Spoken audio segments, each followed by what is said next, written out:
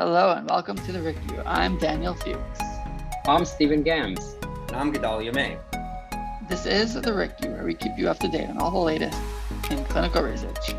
We know how busy you all are as med students and residents. It's sometimes hard to keep up with all the latest literature. So we're here to review recent research articles in top-tier medical journals to keep you up to date. What do we have today? The article I would like to share with you guys today is rather short, but really interesting. In a recently published article in JAMA, the authors investigated the accuracy of blood pressure cuffs. And interestingly, they found that women had significantly higher systolic blood pressures on invasive blood pressure readings while undergoing cardiac catheterization compared to men with similar non-invasive / brachial cuff blood pressure readings, meaning that the brachial cuff underestimates a woman's systolic blood pressure, but they are much more accurate in predicting a man's true systolic blood pressure. Just to clarify, if a man and a woman both get the same exact blood pressure reading from a brachial cuff, let's say 160/90, the woman's number is, even though it reads the same on the machine, is really worse. So really, she has an increased risk of adverse effects from hypertension. Stephen, why would this be the case? Great question. The authors believe this may be due to differences in height, where shorter height is associated with an underestimation of the true systolic blood pressure. The authors suggest that this can partially explain why women have greater risks of cardiovascular disease for a given blood pressure cuff measurement. In other words, it is possible that women with elevated systolic blood pressure may go unrecognized and therefore untreated due to deceptively normal brachial cuff blood pressure readings. That's pretty wild. Yep, scary thought. On to the next. Patients with atrial fibrillation and stable coronary artery disease who have other stroke risk factors meet the criteria for anticoagulation. There are a few choices of how to anticoagulate them. Tell us some choices. So one option is rivaroxaban, which is a factor Xa inhibitor. Another option is antiplatelet agents like clopidogrel or aspirin. Very good. There are others as well, but those are the ones discussed in this article that we have here today from JAMA, June 15, 2022. In this study, the patients were split into two groups. One group got rivaroxaban by itself, and one group got rivaroxaban plus an antiplatelet agent. The study compares the incidence of total cardiovascular and/or bleeding events between the two groups. What do you think they found, Gedalia?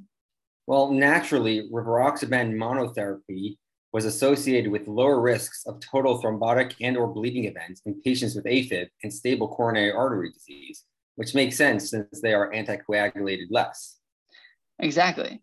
What is interesting to note, though, which is less obvious, is that the mortality rate among the people who did bleed was higher than the mortality rate from thrombotic events. Meaning that inevitably some people will bleed and others will clot despite the medication. But it seems that the ones who bled had worse outcomes compared to those who clotted.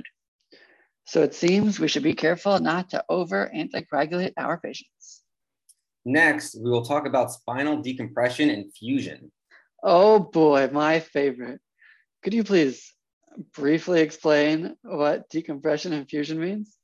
Surgical decompression is used to treat compressed nerves and can be done through a laminectomy, discectomy, spinal fusion, or a combination of these techniques. Spinal fusion is where two or more vertebrae are permanently connected to improve stability, correct a deformity, or reduce pain. Right. So there was a recent article published in JAMA this past July. Over the last 30 years, decompression and fusion surgery for lumbar spine disorders have increased, with the largest increase in patients 65 years or older. The most frequent indication for spinal surgery in older adults is degenerative lumbar spinal stenosis. However, in these patients, studies report inconsistent rates of decompression without fusion. With increased operation rates, this could lead to more revision surgeries, intraoperative and postoperative complications, pain, as well as an increased financial resource burden on healthcare. This study was done in patients with degenerative lumbar spinal stenosis using 3-year follow-up data from a prospective cohort study. They assessed the cumulative incidence of revision operations after two types of operations, decompression alone or decompression with fusion. So tell me a bit more about how they did this study. So of the 328 patients included in this study, 256 underwent decompression alone, which consisted of a standard open bilateral decompression or unilateral laminotomy with bilateral decompression of the affected disc levels. The 72 other patients underwent decompression with fusion, which consisted of additional implantation of pedicle screws with rods, plus intersomatic fusion with cages at the affected disc levels. So what did they find? The cumulative incidence of revision after 3 years was 11.3% for decompression alone and 13.9% in the fusion group. However, this difference, although it sounds significant, was not found to be statistically significant. Additionally, there was no difference in pain, disability, or quality of life between these two groups. So Daniel, what are you pondering today? Well, because we were talking about these orthopedic surgeon stuff, and it got me thinking about this. It's a question to ponder that you should go ask your local orthopedic surgeon about. The question is what to do about the PCL in a total knee replacement. Should you keep the PCL? Should you take it out? What even happens to it? Where's it go? Should it go somewhere? Apparently, it's not so clear. Who knew? Anyhow, ask your local orthopedic surgeon. And that's all we have for you today, folks. Thank you to all of our listeners.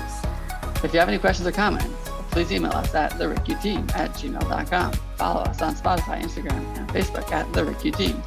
As always, thanks for listening.